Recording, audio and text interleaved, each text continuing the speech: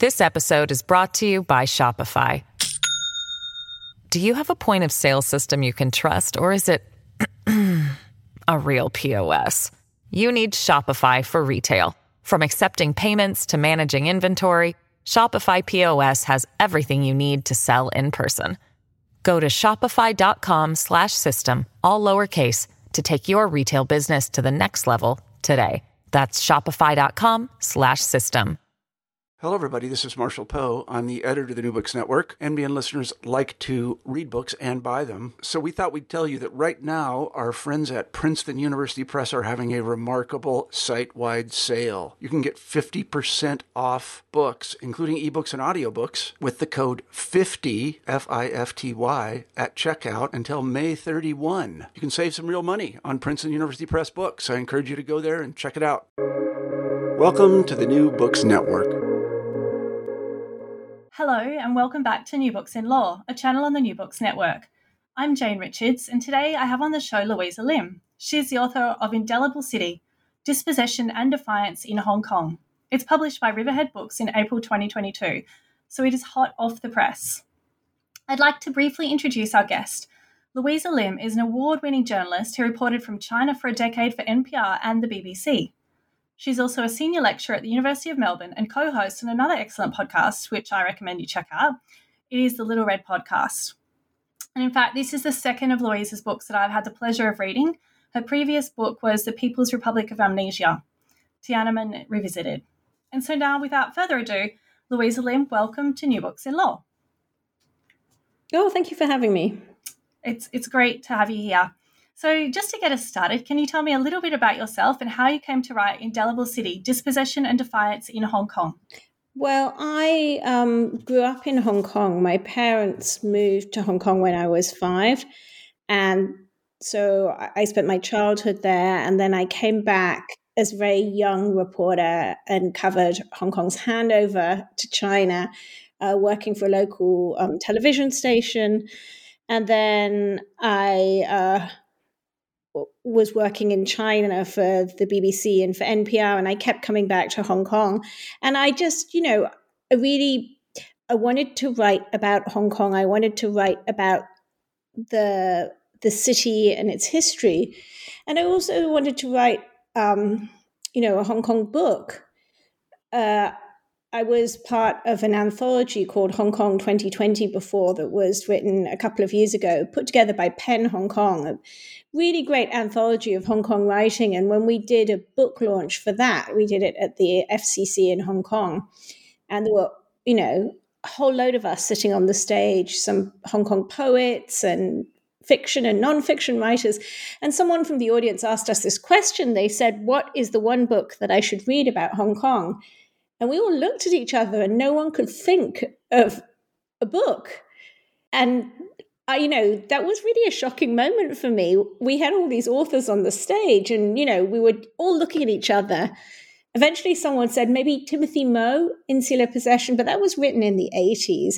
So, then I started seeking out books by Hong Kong writers to read them, to find what are the Hong Kong books. And, I don't believe there is the one book. I don't believe there should be. And I think now there are many books. I just wanted to add to that collection of Hong Kong books.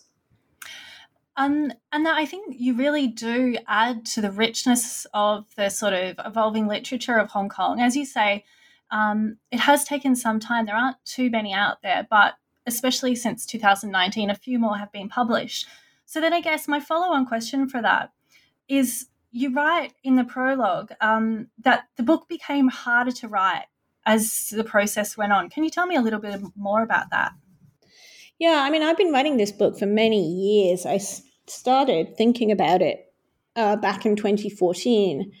And, I've been interviewing people sort of obsessively in the way that journalists do over the years. And often going back to the same people. So I had this great big archive of sound because, of course, I'm a radio journalist as well. And then after the national security legislation passed in 2020, things became a lot harder. The red lines were kind of everywhere and nowhere. It was very hard to know where they were. it became really troublesome. Always the biggest problem is ensuring the safety of the people that you've talked to. And there was really no way to do that under the current climate. The only way that I could do that was in many cases by removing names, removing details, sometimes removing whole sections. So that was really quite hard. And one of the reasons that I really didn't want to do that was because there were so few sort of Hong Kong people in Hong Kong's history. Hong Kong's history has always been written for it by its successive rulers and doesn't really feature many Hong Kong people. So it felt wrong to remove people's names, an act of subtraction that I didn't really want to be part of, but I didn't really see much choice. Now, that's really interesting. And I think a lot of the Hong Kong characters did come through in your book. And I do want to spend some time talking about some of those. But just before we dive into that, I just want to go back to at the opening of your book, you have, and I mean, for readers and listeners, I would say that something that really comes through in Louise's book is it's so evocative and you actually really do feel like you're in Hong Kong. So I just want to go back to in 2019, and you open the book with this really dramatic scene. So on the 1st of October, and you write, I was squatting on the roof of a Hong Kong skyscraper, sun blazing on my head, sweat dripping into my eyes, painting expletive-laden Chinese characters onto a protest banner 8 stories high and wondering if I'd just killed my career in journalism. The air was soupy with heat, and through the haze I could see a satisfying tetrascape of rooftops packed so tight they seemed to interlock. I'd come to the rooftop to interview a secret cooperative of guerrilla sign painters who specialised in producing mammoth pro-democracy banners to be slung from Hong Kong's highest peaks. But as I watched, my fingers itched to grab a paintbrush and join in. I'm just wondering if I can take you back to that moment, because it does sound like something almost out of a sci-fi movie. But for listeners who weren't in Hong Kong at the time, it did actually feel a little bit like that at times. Can you tell me a bit more about that day and your transition from journalist to wanting to grab hold of the brush and sort of join in? It was actually the day before China's National Day, and I was there reporting on it. And because I'd been there for, quite a long time, I knew a lot of people. And I got this phone call in the morning saying, would you be interested in meeting these sign painters? And, of course, I couldn't say no. I was fascinated. I really wanted to know who these people were. And, it was surprising they weren't who I thought they were. They were, I promised not to say anything about them, but they were not the type of people that I thought they were going to be at all. And when I went and when I was watching them, I just, it was almost, it was like this sort of battle of wills inside me, and it was a conflict that I'd felt really acutely ever since the protests had started, on the one side, a journalist, on the other side, a Hong Konger. It would, and I was just finding it harder and harder to figure out what was ethical behavior for me at that moment. And, traditionally, journalists are not part of movements. Traditionally, journalists, we've been taught in journalism school to be objective, to be outsiders, to be onlookers. And, I know that's the traditional role, but in this case, I was propelled over the edge. I just started, I joined in and I started painting with them. And I mean, part of it was because of my fascination with the King of Carrion, which I'm sure you'll get to. But also part of it was, I think, my frustration with the constraints of journalism. And, particularly when at that time in Hong Kong, reading Hong Kong's press and feeling that they were not representing the mood that on the streets. At the time there were so many people out there, particularly I'm talking about in June. But, because the media in Hong Kong has been brought up by pro-Beijing businessmen and has gradually sort of censored itself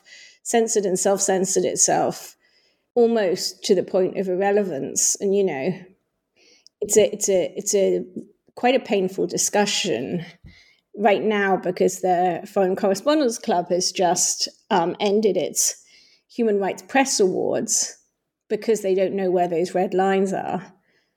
And I just, it was a decision that I didn't even really want to write about, to be honest, because I felt that I would be attacked for it. But at the same time, in order to try and write honestly, there was no getting out of it.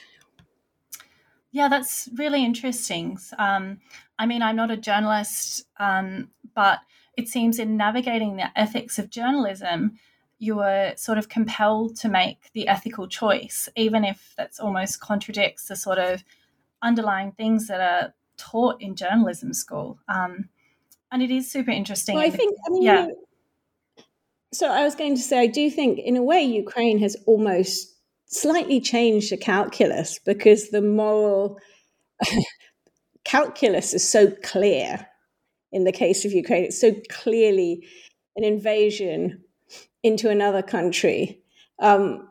Whilst the case of Hong Kong, I think to many outsiders, it did not look that clear.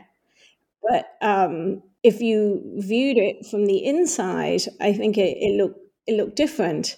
And that was part of the conflict that I think many reporters inside Hong Kong felt, not just their own personal feelings towards the protests, but also those working for local media, whose words, when they appeared on the page, may have been somewhat changed from the words they wrote or the words they posted on social media. That's interesting, because I think in Hong Kong as well, what's not necessarily apparent outside Hong Kong is the red line is shifting and has been shifting. And so I can't imagine how difficult it would be as a journalist to navigate in that context. Now, I want to turn to... I think there's not one red... Sorry, I was going to say there's not one red line. Yeah, okay. I was going to say there's not one red line. The problem with the national security law is that it's so broad and it's so vague. And then it's being used along with a whole welter of sort of colonial era sedition laws that are being brought back into use. In many cases, they haven't really been used before. And so there were red lines everywhere, and they're kind of crisscrossing. People talk about a Red Sea. And that lack of clarity makes it really hard. And that's one of the reasons why the Foreign Correspondents Club took that step, which I think is a real mistake if your core mission is protecting press freedom. To end your press freedom awards is really, it's a really painful act of defeat. And actually that sort of, I just want to jump ahead because it sort of relates to what you've just said. So in one stage of the book later on in the section Defiance, you also quote an op-ed written by Samson Wong, and he says, "What was not sensitive yesterday has become sensitive today. Every day, everybody becomes increasingly anxious. More and more tiny things are deemed to be potentially troublesome." Can you comment on this increasing politicization of all aspects of life in Hong Kong since 2019? Yeah, I think it's thoroughly alarming. You have a whole new category of speech crimes that never existed before. There's at least 183 people who've been charged under the national security law, and a third of those have been charged with speech crimes of various sorts. And they're, things like possessing stickers with the words "Liberate Hong Kong, Revolution of Our Times," which is a phrase which has been found by the courts to be a violation of the national security laws, that could be enough to get you in trouble. There's a case a couple of weeks ago where 6 people were taken away by the National Security Police for clapping in court. So it's, I think that the lack of clarity breeds fear. And the fear means that people will self-censor and will not speak because they don't know when they're safe. And, those sort of areas of, I just think, having been in China for a decade, in a way it was much easier to navigate in China because it was always clear what was permissible and what isn't. And Hong Kongers don't have that at all. There's no precedent. There's no clarity. And there's also sort of no recourse. The national security courts, the way they've been set up, means there's sort of no higher powers to appeal to. So it's really terrifying in many ways. Yeah, and then I want to ask you my next question, and a quote from your book again. You said, "I'd come to Hong Kong to write about politics, yet the very act of living was sapping all my energy."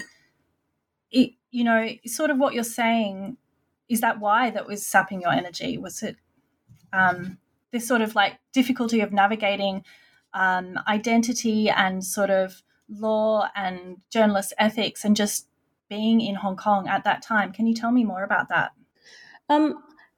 At that time, it wasn't so much those things that I found very exhausting. At that particular time, that was actually before the protests had started. And, the things that were sapping my energy were much more prosaic things to do with, the lack of space, the cost of rent, the cost of living. Mm-hmm. Sorry. The amount, I'm sure you do, right? Yeah. And the amount of time that we had to spend commuting to get my children to a school that I could afford to send them to, all those very small things were just things that sort of ate away. But, all of those things are also symptomatic of Hong Kong structures that, the government has worked with these tycoons to put in place these, economic structures that make life in some ways quite stressful. And, I should say that I was living a super privileged existence. Compared to most of the population, I wasn't in under any financial strain, and yet I felt that I was struggling. So I wonder how much harder it was for other people. Yeah, I think that's a really interesting observation. And so I want to turn back to some of the interesting characters of your book. And you mentioned before the King of Kowloon. So he's sort of a reoccurring theme throughout the book. He's a graffiti master known as the King of Kowloon. Can you tell me a little bit more about him and what his story tells us about Hong Kong? So the King of Kowloon was this really famous character who, when I was growing up in Hong Kong, he just seemed to be everywhere. And, everyone knew him or knew about him. He was an old man who had been a trash collector. His name was Zhang Zhou-choi. And he was, many people thought he was mentally challenged or incompetent. But he firmly believed that the peninsula of Kowloon had been stolen from his family back in the 1860s when it was given to Great Britain as the spoils of the Opium War. And he spent 50 years writing on Hong Kong's walls, on its lampposts, pillar boxes, flyovers, post boxes, on all the surfaces that belonged to the government. And he wrote in this sort of really distinctive, really bad Chinese calligraphy, really sort of crooked and dribbly and not beautiful at all. But he wrote his family tree and his claims to the land, and people thought he was crazy. And I was fascinated by this character. His writing, his words really spoke to me. They reminded me of my childhood.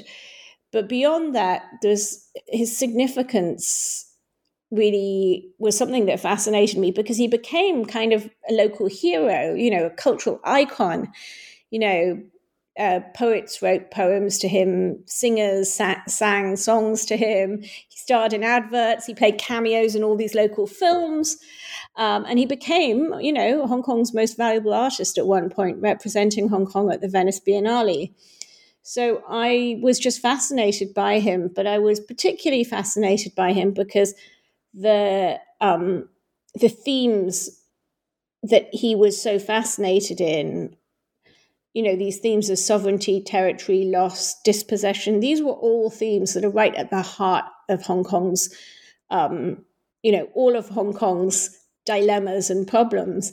And he was talking about them long before anybody else was, even though people thought he was mad. So I just kind of followed his lead. I started tracking down the people who knew him, the people who'd written about him, the people who were friends with him. And it just led me to this sort of cast of such colorful characters. It was just a way for me to follow Hong Kong's history. And, the people that it led me to were actually people who were also thinking about these things before other people were, and writing about them before other people. So in a way, he was my guide. I really enjoyed his story because it really gave a human face to the stories and a way to sort of get into the narrative and also Hong Kong's history. And I think you've alluded to this point just now, but in terms of, the themes he was exploring of sovereignty, loss and dispossession that you mentioned, you also write about Hong Kong's conflicting historical narratives. I found this really interesting. Can you elaborate more on what these competing narratives might be and how they operate? Well, it was just so interesting to me that the narratives that I grew up with in colonial Hong Kong was so different than the Chinese narrative. When I was a child, although we didn't actually learn anything about Hong Kong history, the kind of narrative that was implanted in us was that Hong Kong had been a barren rock before Britain's arrival, a fishing village at most. And, it was the British arrival of the British that turned it into this sort of port, this great mart of trade, this international city.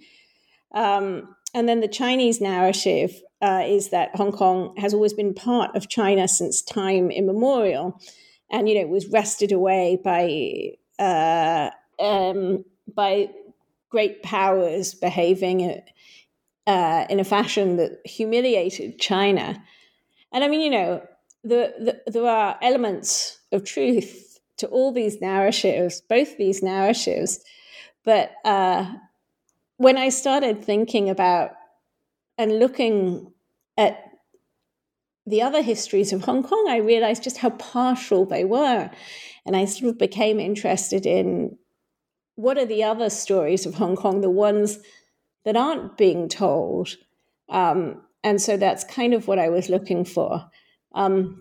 I interviewed very early on a historian called Tim Ko, and he just said, I said to him, what do you think of the sort of history books of Hong Kong? And he said there are no Chinese names, no Chinese faces in Hong Kong's history books. And then I started noticing this was so true. All the colonial books were just laundry lists of governors, British governors, and their achievements. Literally no locals, no Hong Kongers named. And I wanted to try and restore Hong Kong voices and Hong Kong people to a historical record. So that was another thing that I was trying to do.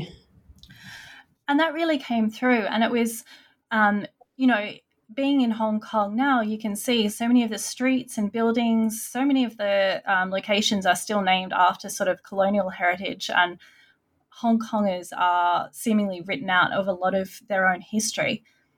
One thing I did also find really interesting in your book is you wrote about, and you just touched on this, which is why I would like to ask you, you wrote about your experience growing up in colonial Hong Kong, and you have some great tales. For example, you talked all about your mother's trips taking you to the graveyards, which overlook Happy Valley Racecourse.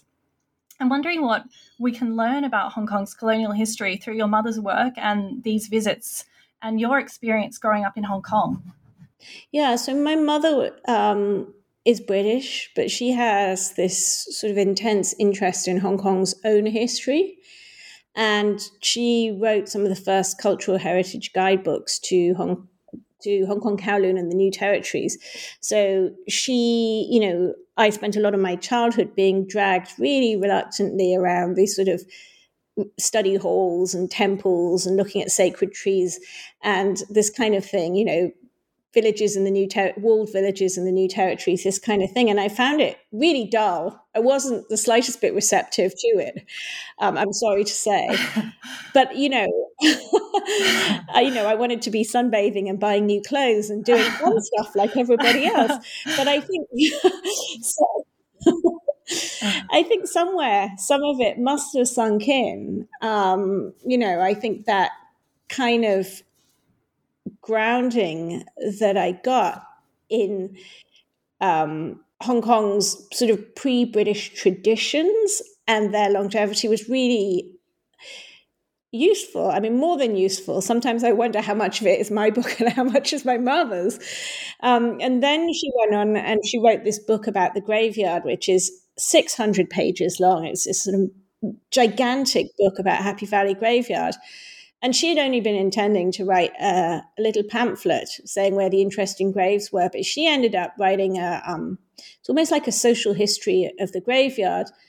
And it was really looking at those early settlers and those who weren't elites, who were sort of policemen and sex workers and shopkeepers and, those people who aren't really remembered by history.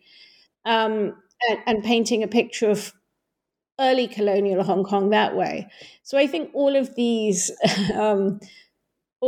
things were really influential to my background because I kind of had a slightly different view of Hong Kong history than I would have had if it had only come through books.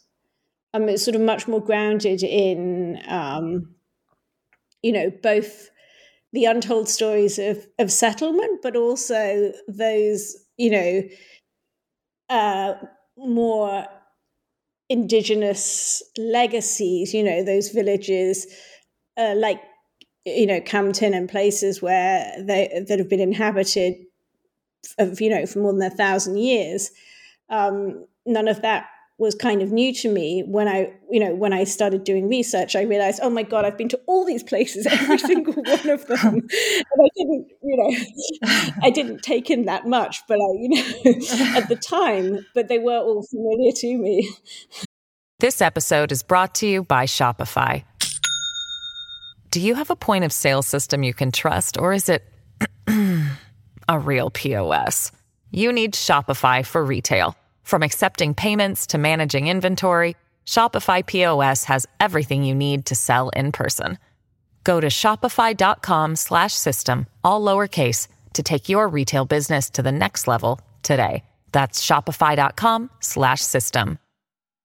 Oh, that's really funny. And as you say, it must have sunk in because you also recount a story where you took your own children to Sham Shui Po to visit a tomb. So it's like you're almost doing what your mother has done with your children, but I'm sure it will sink in with them as well.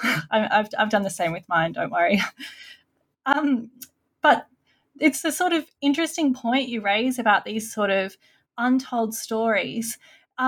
And I want to sort of bring this back because in sort of the next part of the book, it's called Dispossession.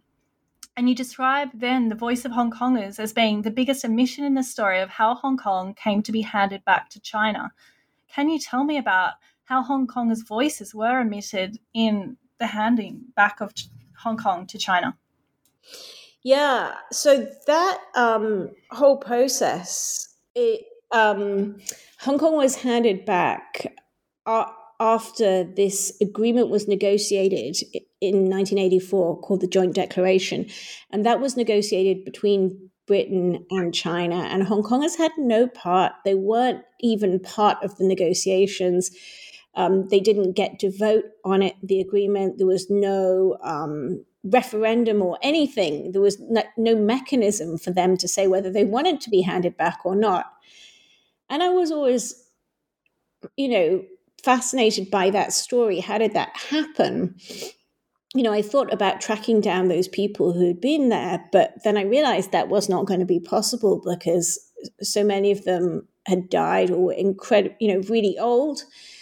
And then I found this incredible archive of interviews that had been done by Steve Chang, the political scientist who's at SOAS.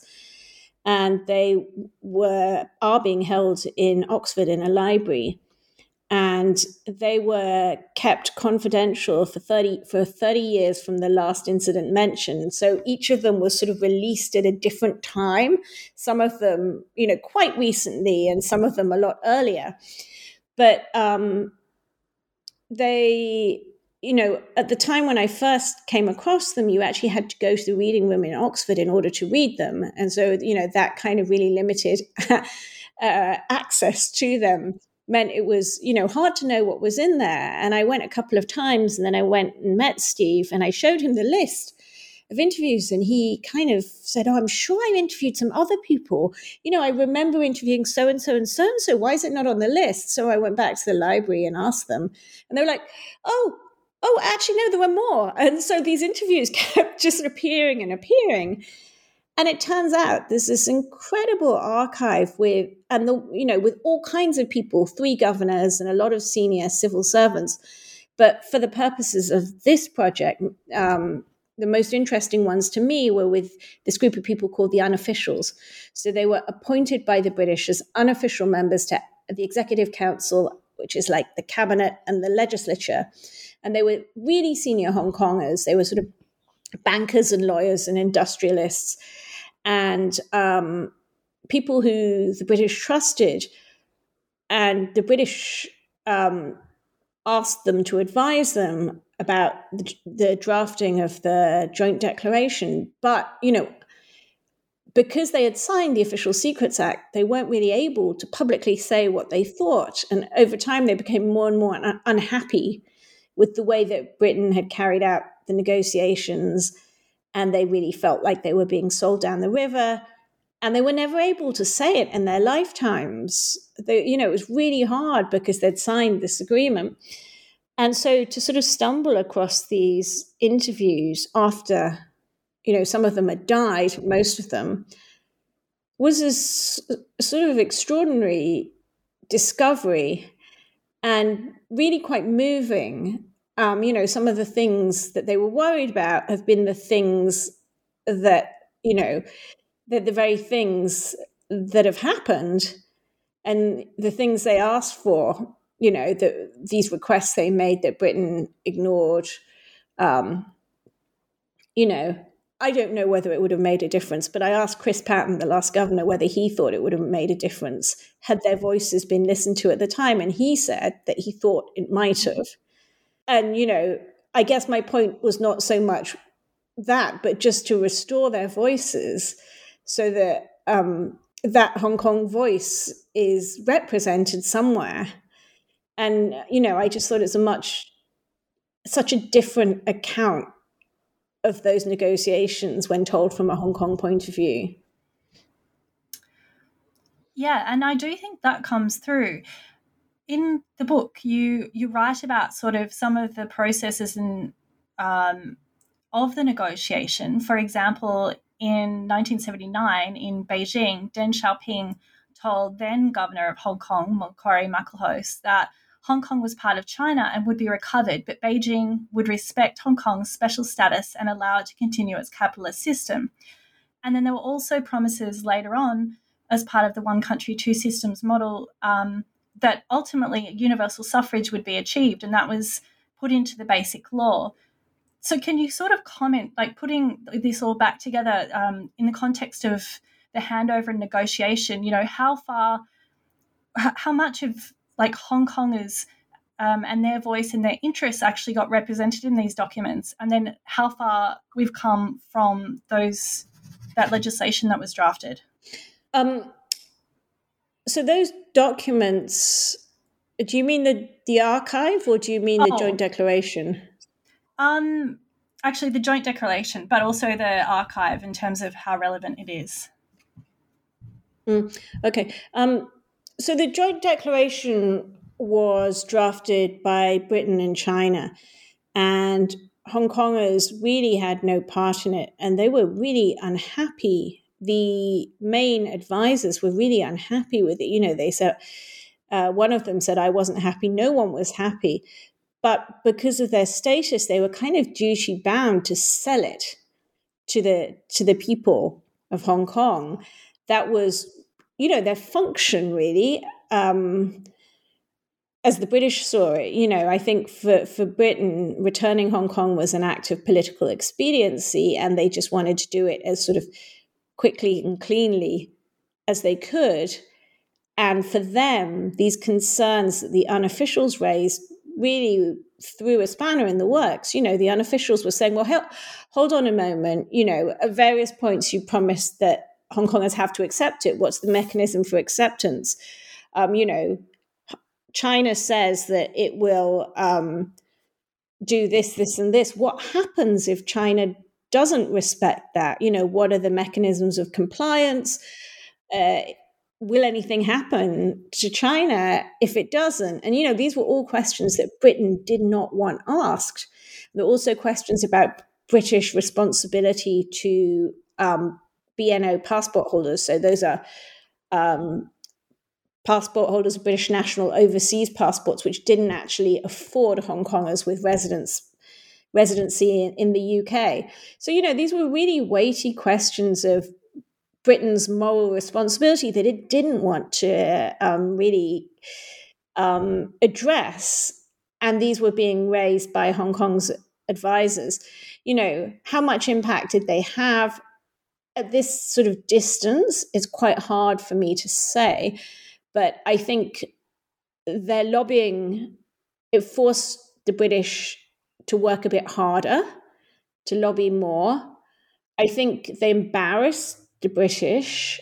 They also had a real political symbolism, I think, really is the first, in many ways, unofficial politicians in the age before party politics, where, they really stood up and sort of publicly voiced, even though it made them unpopular with the UK, it made them unpopular with China, but they still sort of went ahead and did it.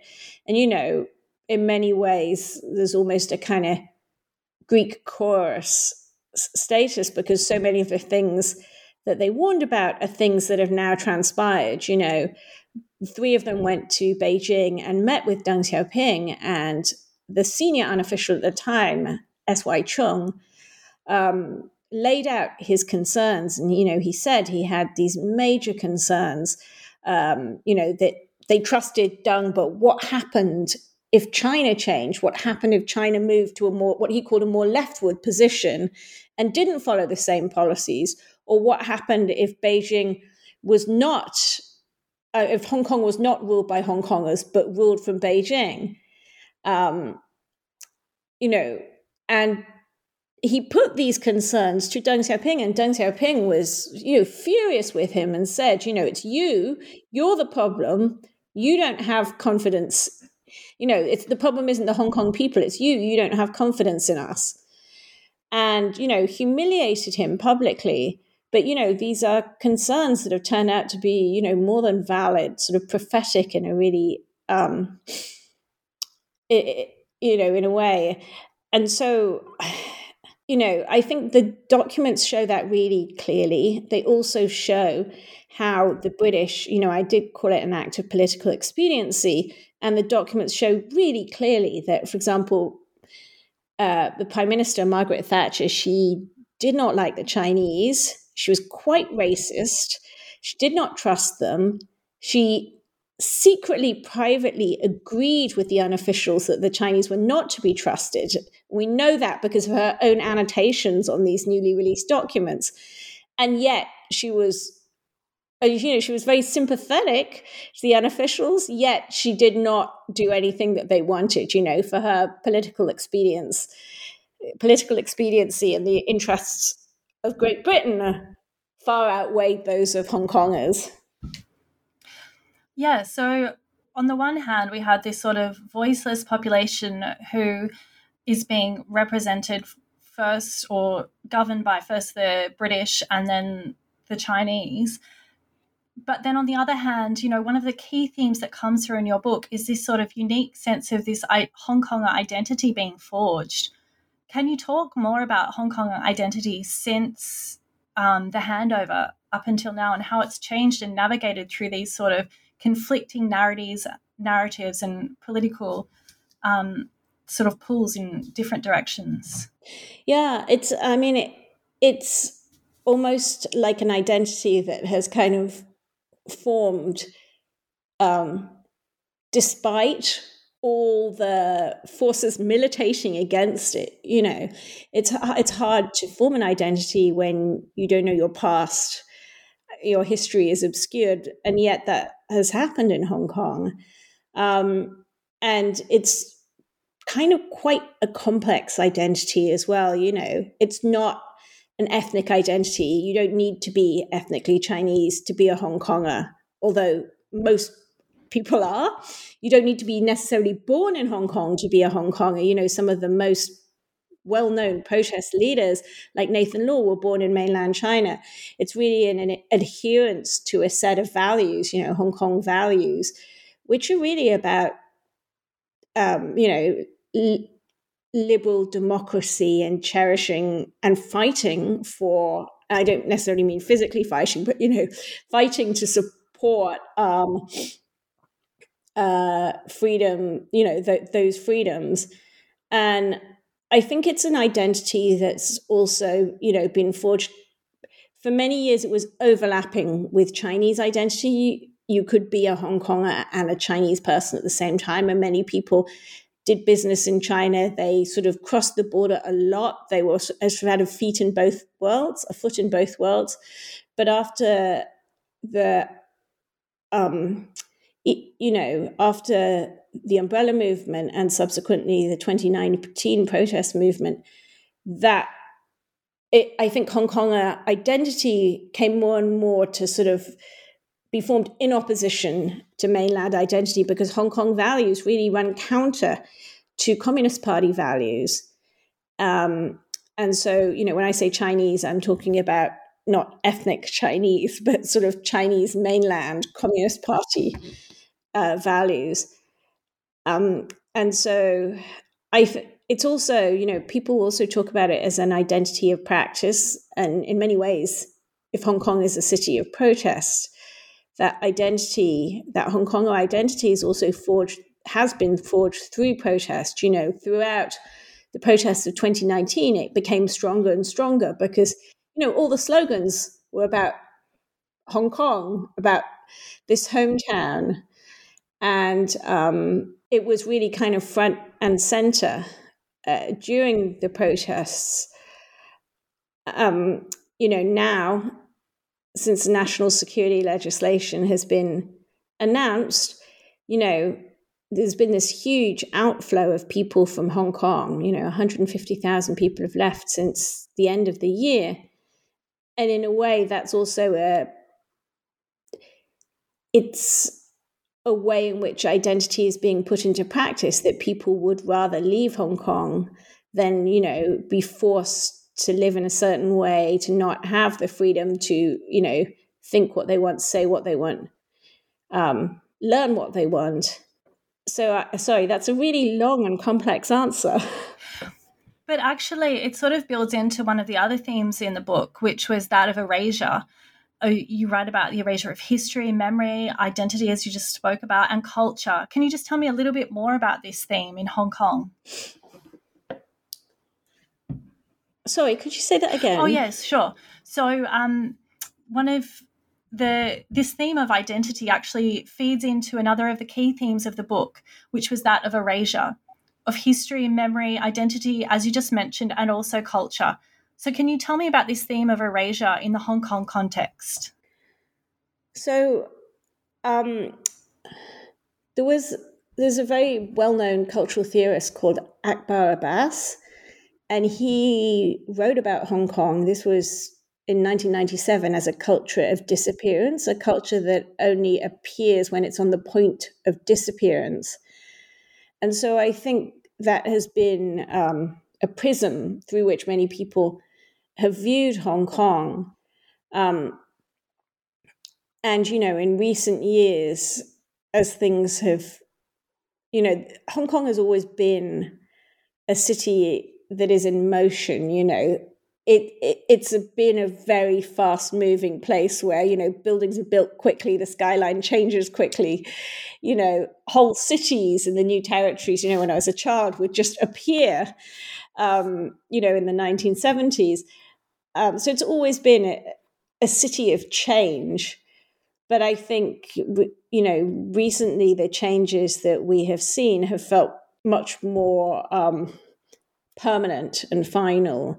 And I mean, when you talk about erasure and disappearance, I'm thinking of the erasure and disappearance of things that have been at the very heart of Hong Kong identity, things like the June the 4th vigil, because of course, Hong Kong is the only place on Chinese soil where that has been allowed to be publicly remembered. And that's, become a kind of duty of, I think, that many Hong Kongers have felt, the duty to remember things that cannot be remembered over the border in China. Now that doesn't look like it's going to be possible anymore. The disappearance of the Pillar of Shame, that statue in Hong Kong University, that was also always sort of central to the way that students at the university remembered June the 4th. And that was just sort of carted off unceremoniously in the dead of night.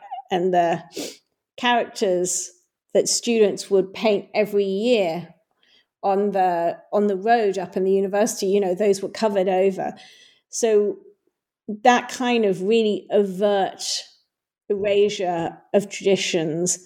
And I mean, we also saw it in the protests as well, just in the way in which slogans were covered up and painted over all the time. And, in ways which I think really drew attention to them. It didn't, the ways in which they were sort of sponged out really poorly or painted over with different colored paint, it often didn't hide them. It didn't make people forget them. In fact, it drew your eyes to these spots, and you would start to you could even figure out what was underneath. So there has been erasure, but and there's been a real effort to erase by the government. But I think Hong Kongers, they will still remember. I don't think that reformatting of memories is as simple in Hong Kong as, it's not a simple process anywhere, but I think it's much harder in a place like Hong Kong. Yeah, and that's sort of, despite everything else, that is somewhat a positive idea to sort of bring it together. So now, Louisa, I've taken up a lot of your time, but just before you go, what are you working on now?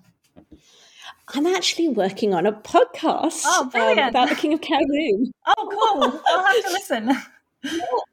Well, it'll come out in June. I'm doing it for the ABC, the Australian Broadcasting Corporation. And it's some of the same characters as in the book are in it, but it's not the same. It's less about Hong Kong, more about the king.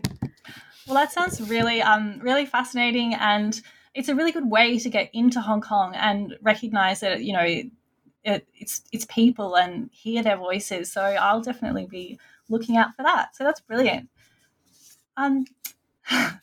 So just to sort of finish up today, I'm Jane Richards. I've been speaking with Louisa Lim. She's the author of Indelible City, Dispossession and Defiance in Hong Kong.